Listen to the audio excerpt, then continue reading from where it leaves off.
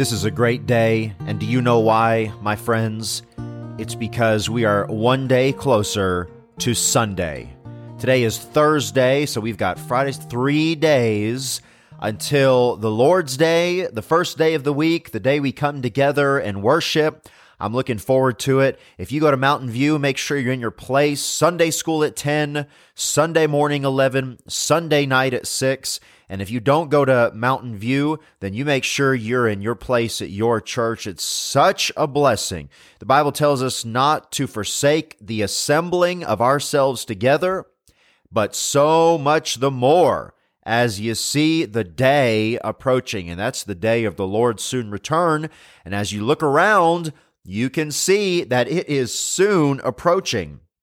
And that's sort of what we're going to talk about here today. We've been in Psalms chapter number 2, and I'll start reading in verse number 7. I spent a lot of time on yesterday, which says, I will declare the decree, the Lord hath said unto me, Thou art my son, this day have I begotten thee.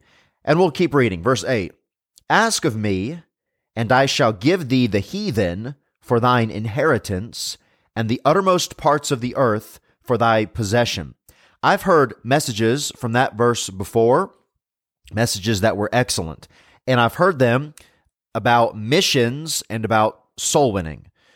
All that means is one person telling another person about Jesus, giving them the gospel. And so all of us, of course, as Christians, we're called to be soul winners, and all of us are called to take the gospel to the world. That's what Jesus said, to the uttermost parts of the earth, Jerusalem, Judea, Samaria, and the uttermost parts of the earth. And now many of us, we're not able to go to the uttermost parts of the earth. Many of us are, but for those of us who are not, for example, I've been called to be at Mountain View Baptist Church, and I praise the Lord for it. But we give to missions, and we support missionaries who go to the uttermost part of the earth. And I've heard messages from this verse, in verse 8, Ask of me, and of course, if you know the context, and you've been with us, you know this is the Father speaking to the Son. Ask of me, and I shall give thee the heathen for thine inheritance, and the uttermost parts of the earth for thy possession. Well, that sounds like a great missions verse.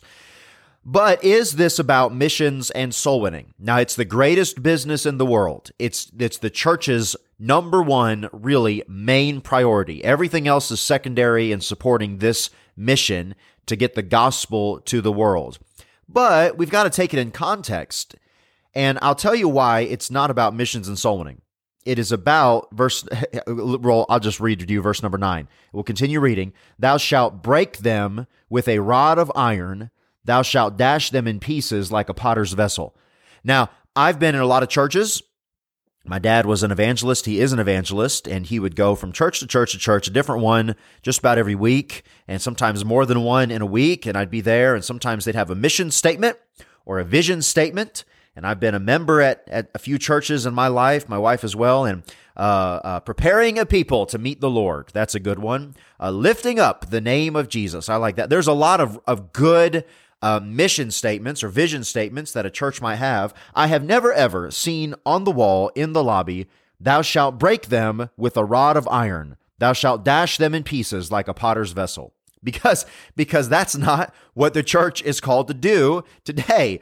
Somebody asked me last week, they said, do you just crack yourself up sometimes when you're recording that podcast because you're alone in your office? And I said, absolutely. Nobody thinks I'm as funny as I think I am. So sometimes I'll just have to stop and laugh because I think I'm funny. My wife will pat me on the back and say, yes, you're very funny, dear. You're very funny.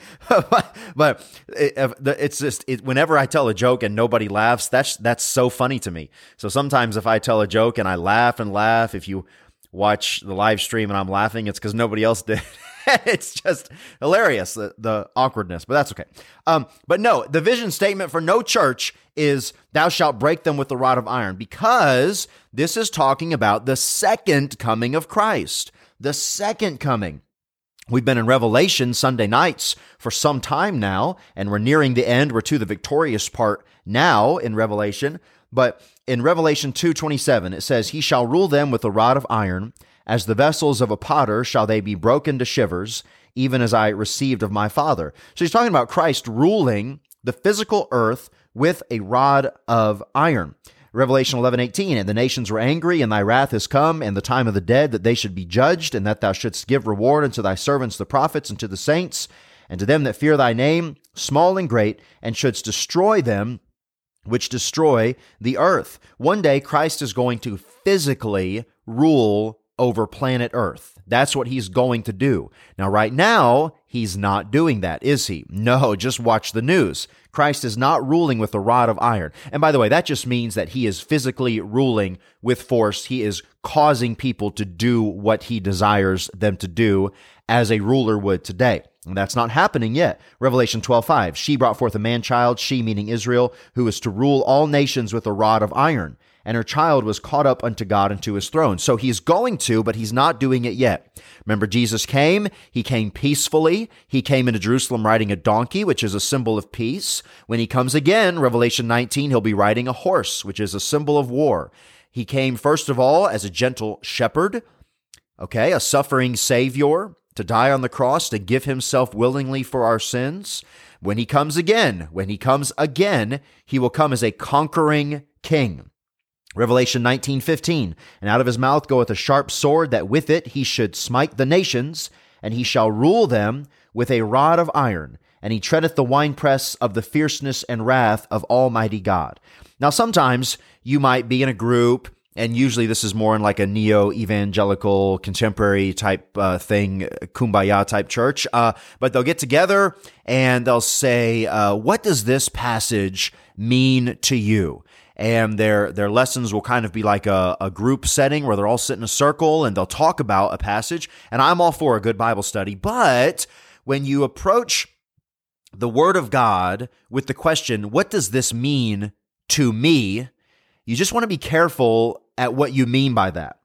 Because there is one interpretation of every passage, one interpretation, and there are many applications. So the interpretation is exactly that. What does this mean? When you read a passage of Scripture, you have got to be careful to not necessarily apply it until you understand what it's saying. If you read in the Old Testament or the New Testament, wherever, you need to understand, who is this written to originally? Who wrote it? At what time period was this written? Is this a prophecy? Is this about the second coming?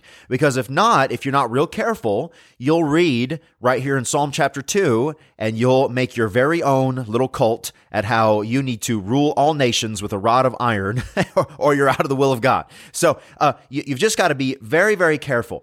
And to maybe explain a little better, how can somebody say that every time they read a familiar passage of Scripture, they get something different out of it? Now, I've said that. You've probably said that. I'll read through Proverbs. I read Proverbs probably more than any other book of the Bible, and I have, I guess, a lot of it memorized just from reading it so much.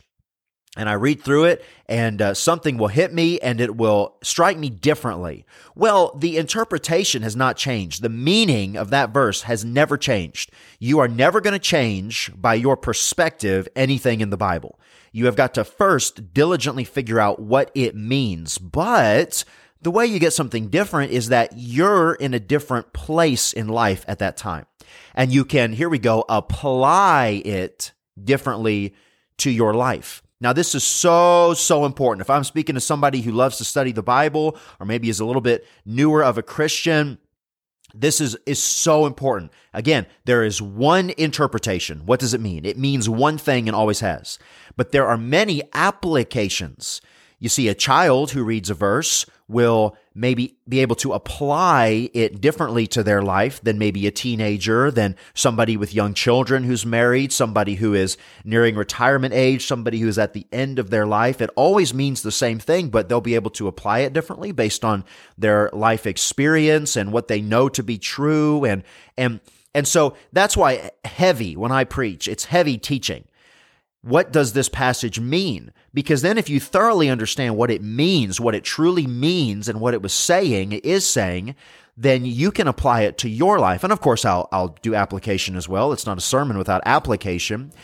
But the application can definitely be different. But it's important here. Psalm chapter 2, this is talking about the second coming of Christ. The second coming of Christ. Tomorrow, I'll get a little bit more into it. But that's important. So I'll leave you with that. That's the important thing I want you to take away. There's one interpretation. There are many applications. So go and study the Word today and let the Holy Spirit minister to your heart and apply it to your life. Lord, we love you. I pray that you'll bless the day. In Jesus' name, amen.